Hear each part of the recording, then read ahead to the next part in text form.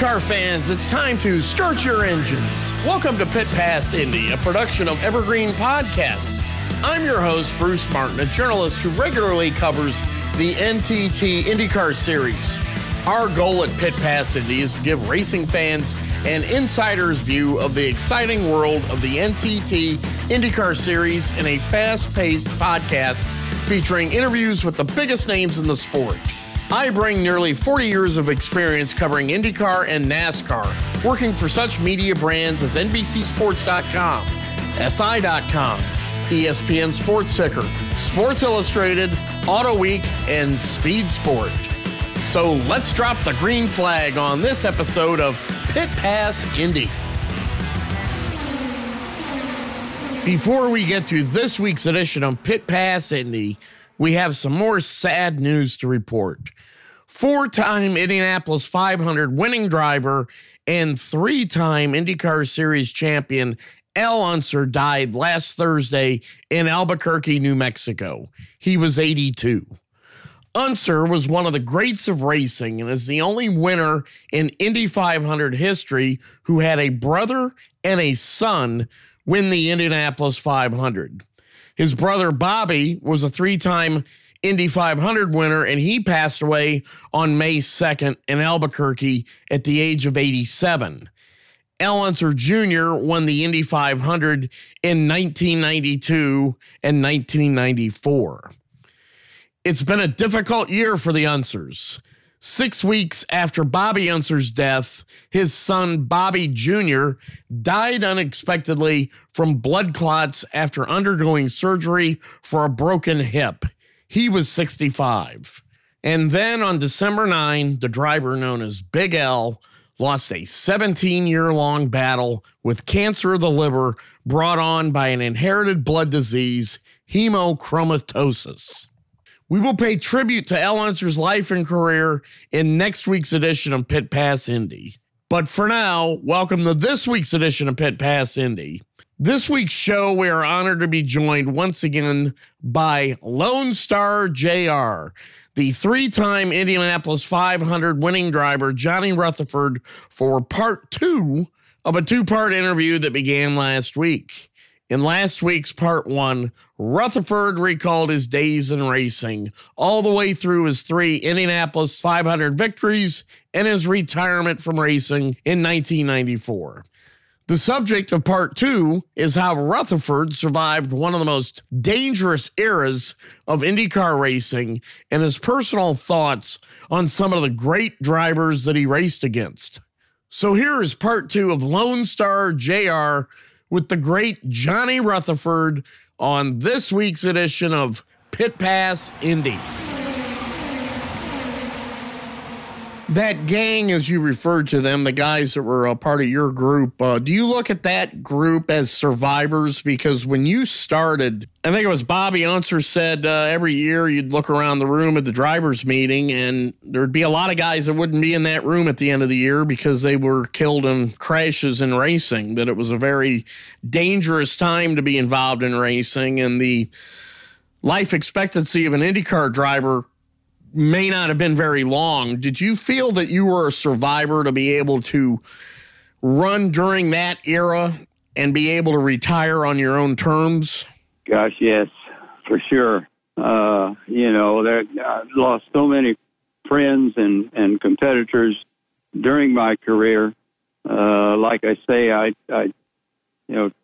drove race cars when they were dangerous, and it was,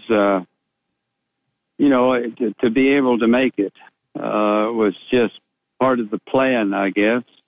I had, like I say, lost so many dear friends. Bobby Marshman was a dear friend, and one of the funny things that happened with Marshman and Holtz, I went up.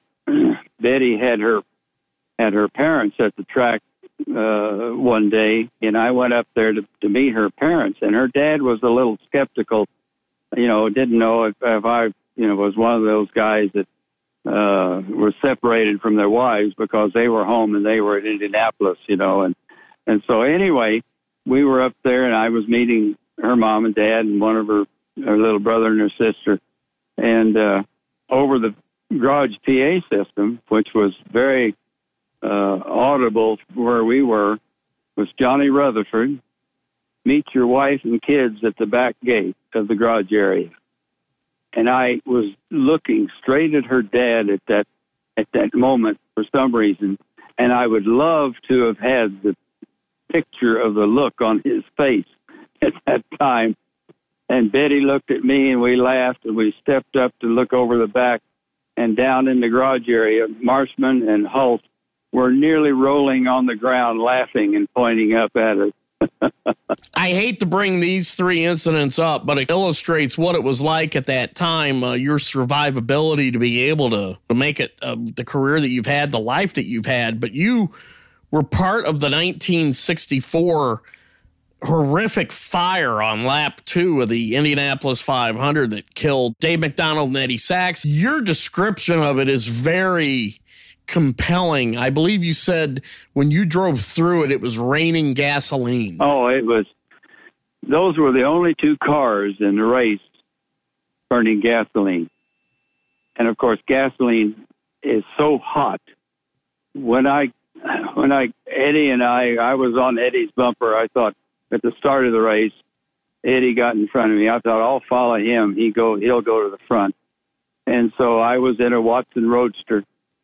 And we were coming off turn 4, or into turn 4, when we saw McDonald hit the inside wall and burst into giant flames. I mean, black and yellow flames 100 feet in the air, and it was incredible. And he slid across the track. I was on the brakes on my Roadster, and they don't, at that speed, they don't slow down very much.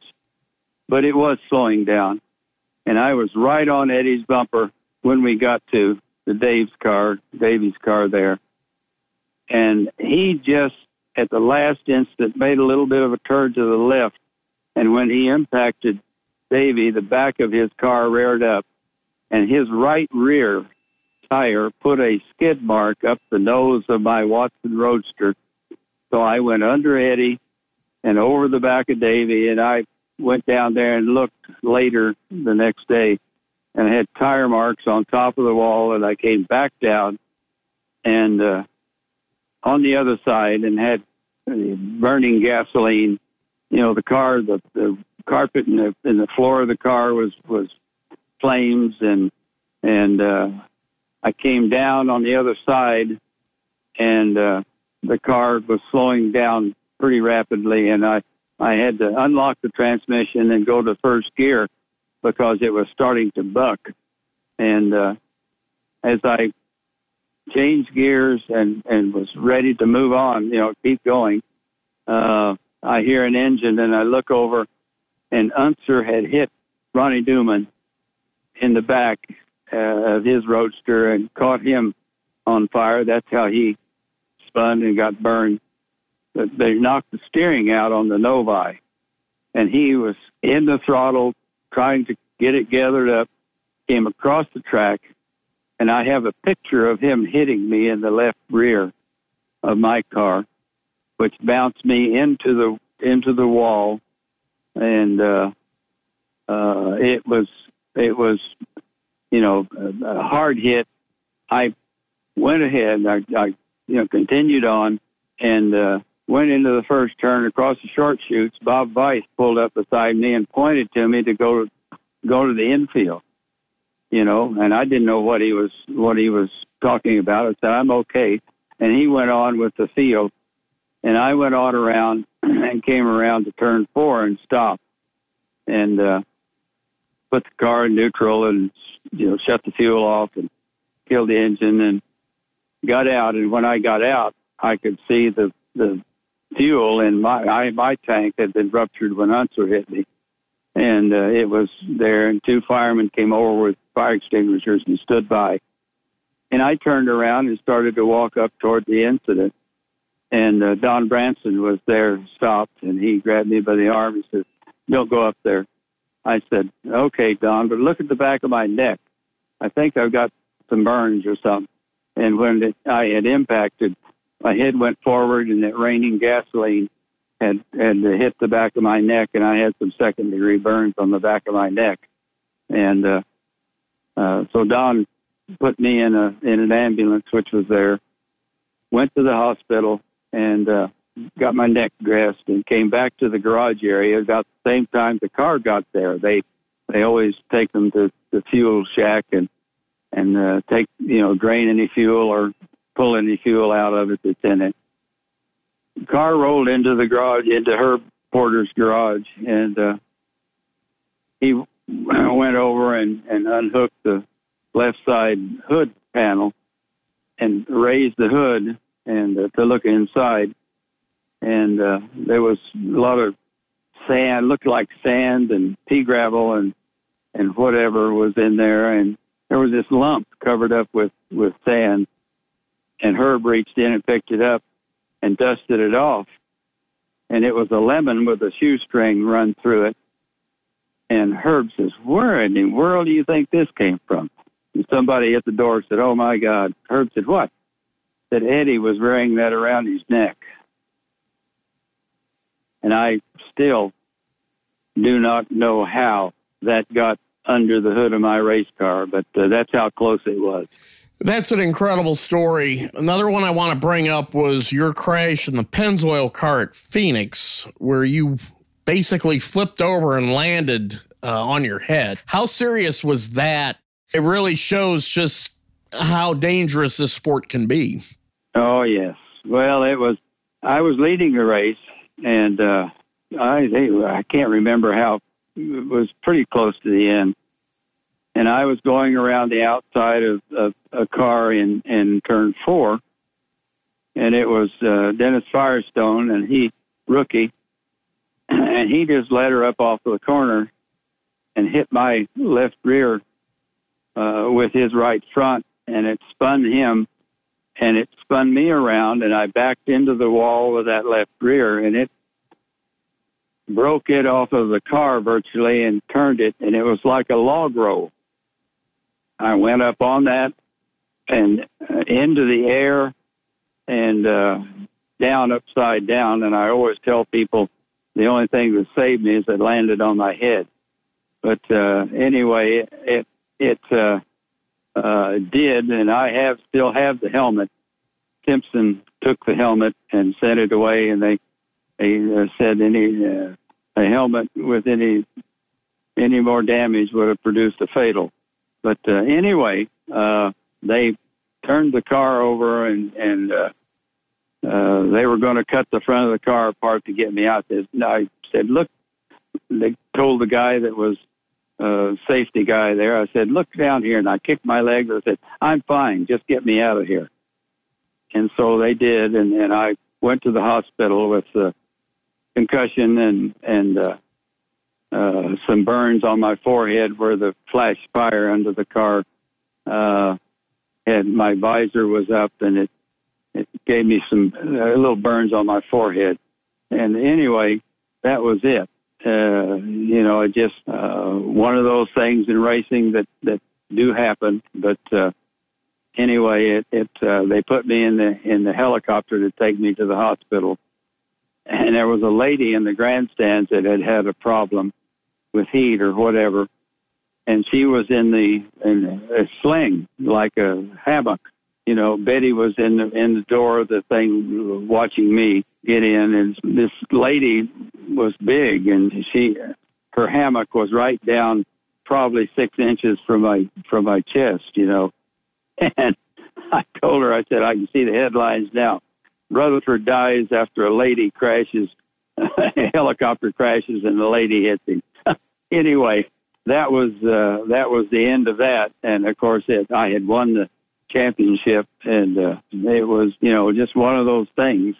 I don't know what I could have done to prevent it. I was already high on the racetrack.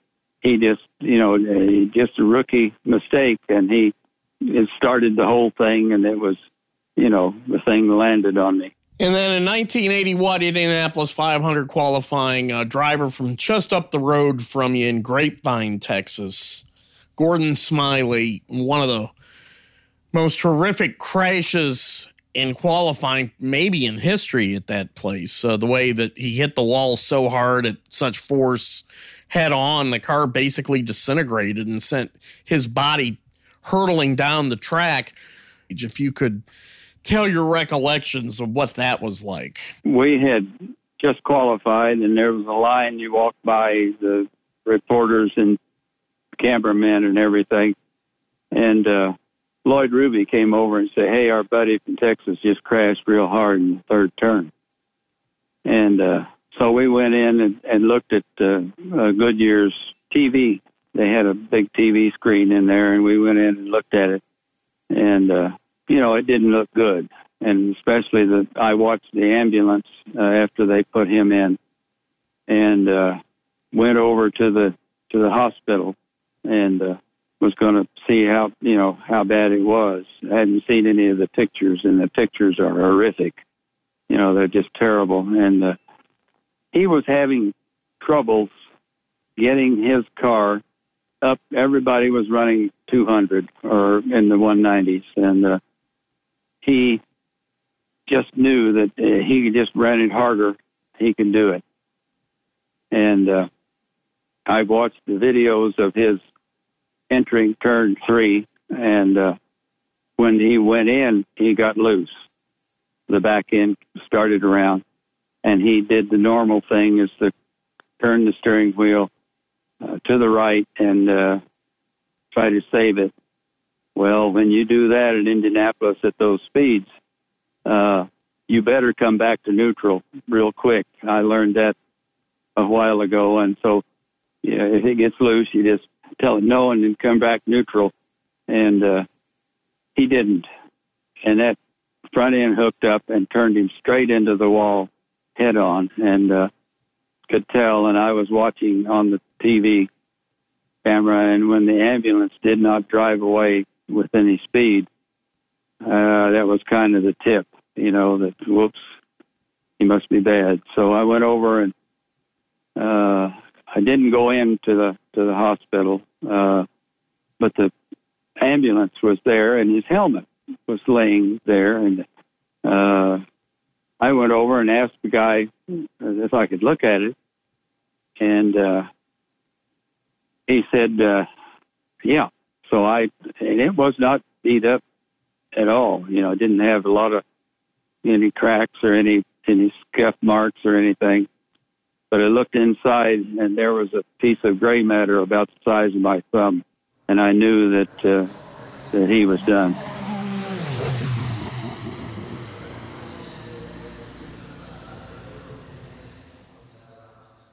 In the world of racing, Penske means performance and winning.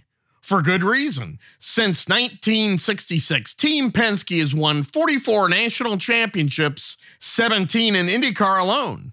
And last year, Team Penske claimed its Indianapolis 500 record-extending 19th Indy 500 win, with Joseph Newgarden the latest driver to win the famed race.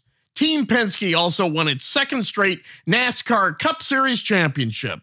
In 2022, Penske was the first team in history to win both the IndyCar and the NASCAR Cup Series championships in the same season. Team Penske enters the 2024 NTT IndyCar Series season with 236 IndyCar wins, including 34 500-mile race victories.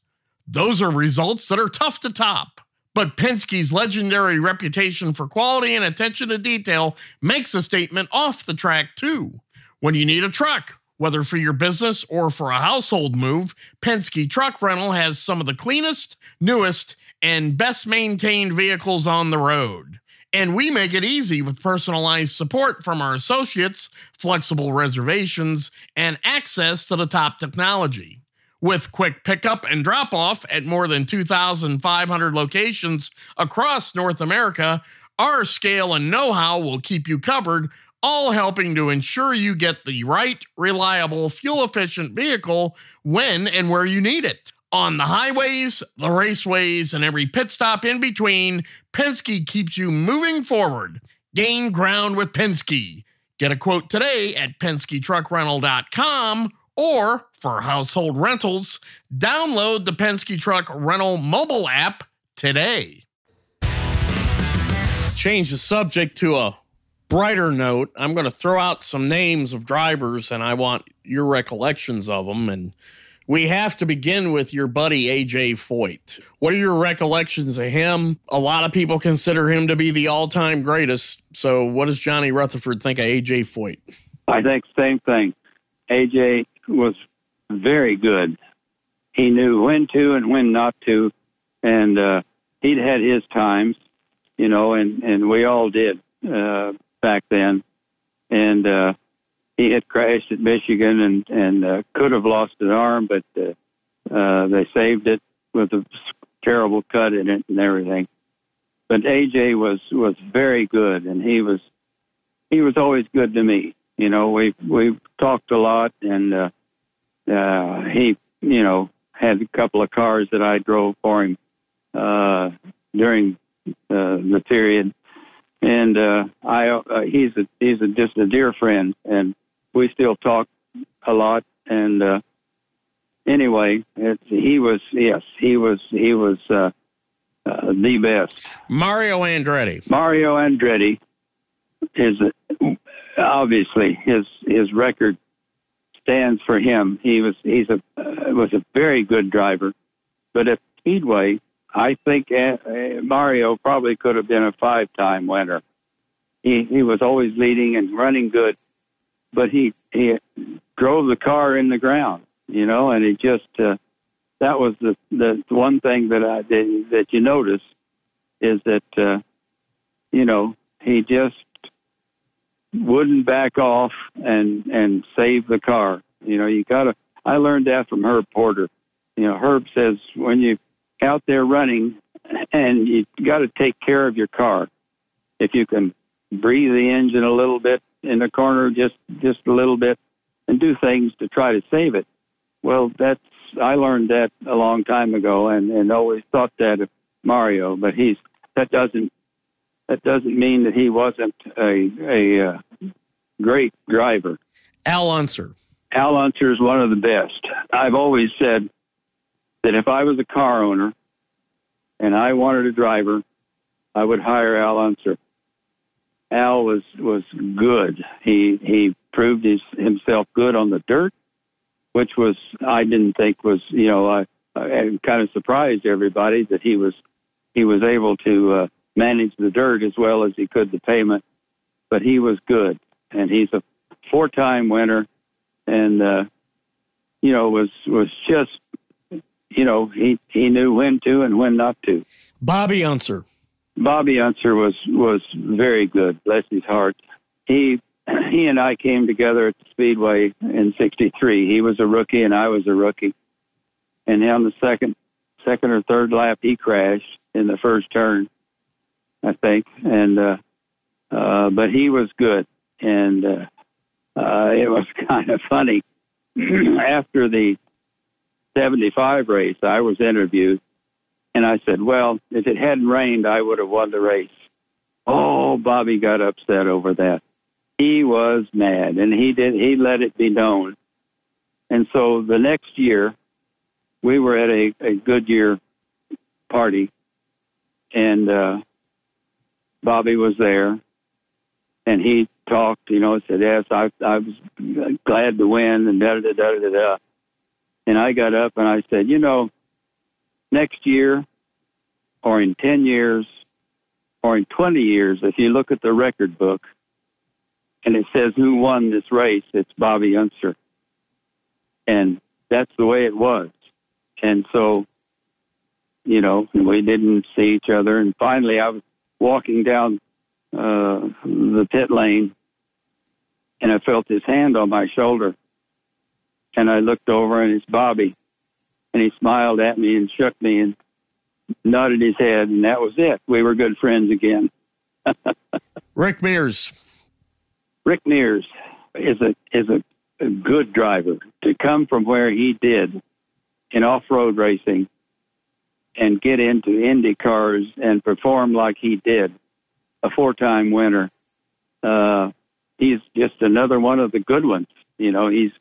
He was very precise, and he knew when to and when not to, and he was good, very good. And we're still dear friends, and see him, at the Speedway and around. And he's the guy that won it 4 times and had a great drive. And then a guy who probably doesn't get the credit he deserves, but was very good, Gordon Johncock.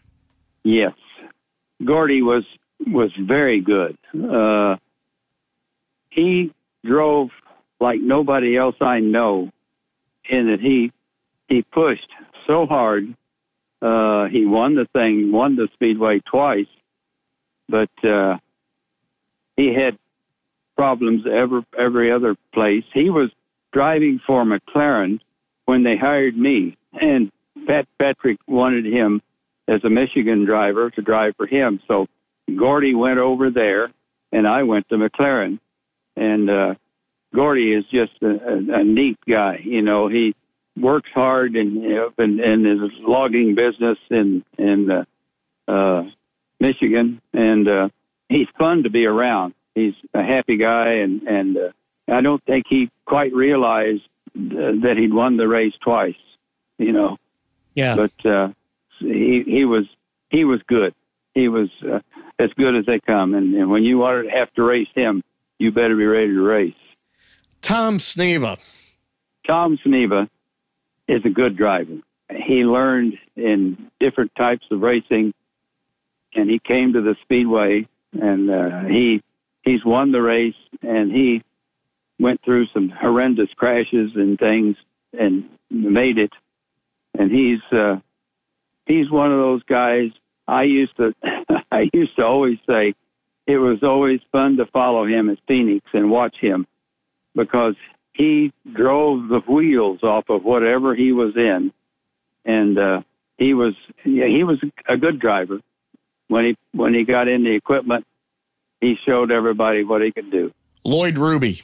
Lloyd Ruby was a dear friend, and used to spend Christmases with Lloyd and his family, and Eb Rose and his family up at Eb Rose's place out in West Texas.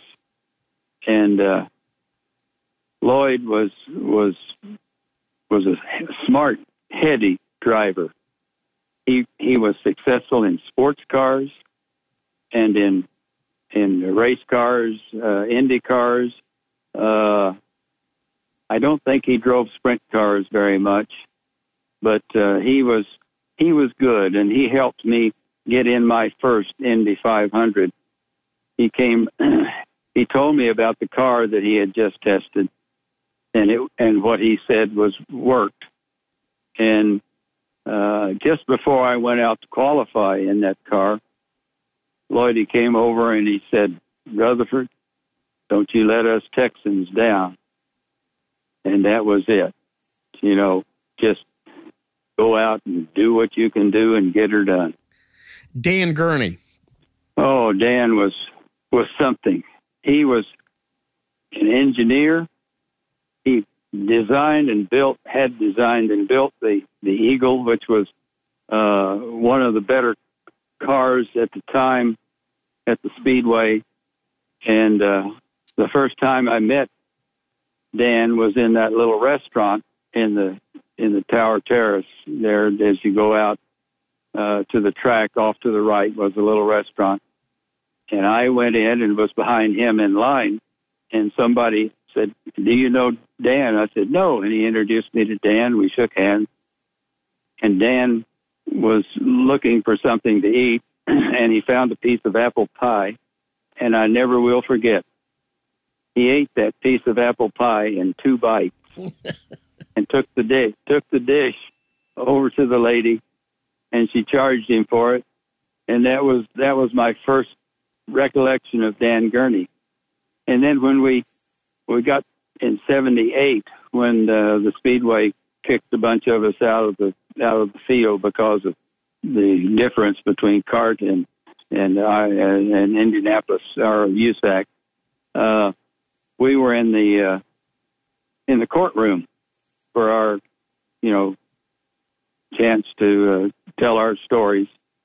And Dan and I sat together, and we learned to talk without moving our mouths.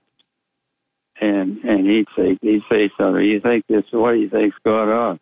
And I said, "Oh, I don't know, Dan." You know, and we got reinstated. And every time Dan and I get together, he would talk to me with his mouth closed. You know, and we did that a lot. Parnelli Jones. Oh, Parnelli was if you had to line them up and say, okay, pick the best three, it would be A.J. Foyt, Parnelli Jones, and Mario Andretti. You know, Parnelli was a really good in sprint cars, raced with him a lot in sprint cars, and he was the first one to go 150 at the Speedway in a roadster. And he had a lot of talent. I mean, anything he drove it 10/10. You know, he was really very good and a dear friend. Al Unser Jr. Al Unser Jr. Al is a good driver. He had some problems during his career. And it was during that, that's the way it was during that period in our careers. And he's good, and he's settled down, and everything is good. I think the world of him. The Unsers were like brothers to me, and you know, he's a good guy. I really like Al Jr. Don Bransom. Oh, Don. Don was a dear friend. We spent time together with our families up on the lakes. We'd go up, and he had a place where they go fishing. We went fishing, and he was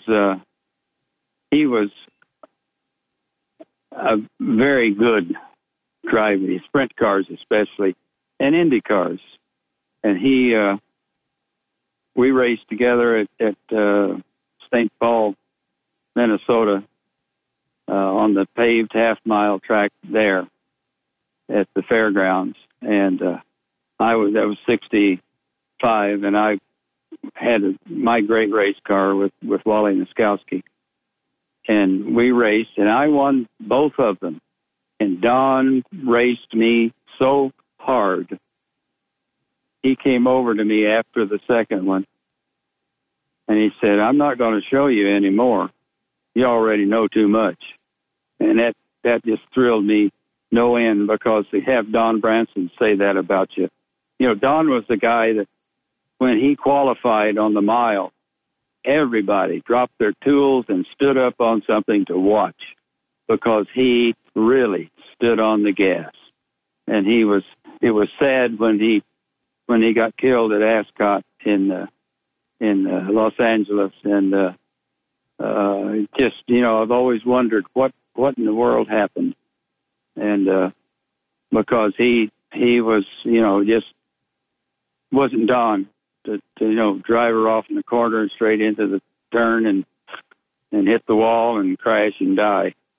And then two drivers that you didn't race against, but we've seen their careers and they've accomplished great things. I'm going to start with the guy who won the most recent Indianapolis 500 this year, Helio Castroneves. Helio is a great, great young man. Not young man anymore, but he so wanted to get that fourth one that he just had to keep trying, and I was so happy when he did. I met him in the middle of the front straightaway as he was going over to Victory Lane, and he just threw his arms up, and we hugged each other, and I said, "Well, now you will talk to us anymore? You're a four-timer." And he laughed and said, "You can count on it." He's a good driver. He drives sports cars, he drives everything, and does well. So, yes, he deserved to win that fourth one for sure. And then, of course, the greatest driver of this era, who certainly belongs in the conversation as one of the greatest of all time, Scott Dixon. Scott is one of those guys that just does what he has to when it's time to do it, and he wins. He's very good. He doesn't push the effort early in the race.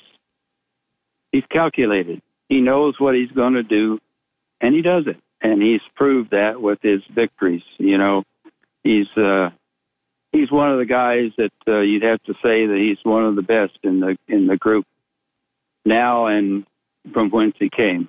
And I know that one of our pals who passed away in August, Robin Miller, used to describe how great a race driver was by saying whether or not they could have driven in the 60s, because as a driver in the 1960s, that was an era where there was such tremendous innovation, speeds were rapidly rising, and the danger was so great that it was just a time unlike many other eras that we've seen in IndyCar racing. But do you believe that a Helio Castroneves and a Scott Dixon, that they were both drivers that could have raced in the 60s? Probably. You know, you'd never know that because it was definitely a different time. The cars were different. You know, it would be hard to say, but obviously with their records and their accomplishments, it would be interesting to see. And wrapping up here with three-time Indianapolis 500 winner Johnny Rutherford, if you could just tell our listeners what you're doing today. You lost your wife, Betty, several years ago. McLaren helped bring you back as a ambassador to the team. You've got to be around Zach Brown, McLaren CEO, and see the development of this IndyCar team as it is. If you could just talk a little bit about what Johnny Rutherford is up to these days. Oh, I'm like everybody else, just staying at home. I have projects. I have a midget race car that I used to watch race when I was a kid in Tulsa, Oklahoma, back in the 40s, and I've been restoring it, and I've got it nearly ready to take out and start up and get the engine. It's got a little V8 60 flathead Ford with dual carburetors, and it's I used to watch it race, and it's kind of interesting because the engine was built in the car by Eddie Meyer, and Eddie Meyer is Louis Meyer, the first three-time winner of the Speedway's brother, and he built engines like that for the midget race cars back in the 40s, and it was good. I watched it wax the office many nights in Tulsa, and it's been my project. And then I have a 34 Ford 5-window coupe with a all aluminum 355 small block Chevy engine in it, and it's being finished up in Kansas. Guy up there, when Betty was ill and I had her in memory care for 3 years, they came and got it and took it up there. There's a big car show up there where they draw in 1,000 cars every September for a show, and they've had my car now for going on 5 years. I keep telling the guy, hey, I hope I can get it back before the state tells me I can't have a driver's license. One of the great drivers of the 60s, 70s, and 80s, a man who won 30 IndyCar Series races in his career, won a NASCAR Cup race, and won 3 Indianapolis 500s. It's Lone Star JR, Johnny Rutherford. Congratulations on an outstanding career, and thank you for joining us today on Pit Pass Indy. Oh, you bet. I wouldn't have missed it. It's great to recall all those memories, and thank you very much for doing this. And that puts a checkered flag on this edition of Pit Pass Indy. We want to thank racing legend Johnny Rutherford for joining us on today's podcast. Along with loyal listeners like you, our guests help make Pit Pass Indy your path to victory lane for all things IndyCar. Be sure to tune in next week as we pay tribute to the great Al Unser on Pit Pass Indy. For more IndyCar coverage, follow me at Twitter at Bruce Martin, uppercase B, uppercase M, _500. This has been a production of Evergreen Podcast. A special thanks to our production team. Executive producers are Bridget Coyne and Gerardo Orlando. Recordings and edits were done by me, Bruce Martin, and final mixing was done by Dave Douglas. Learn more at evergreenpodcast.com. Until next time, be sure to keep it out of the wall.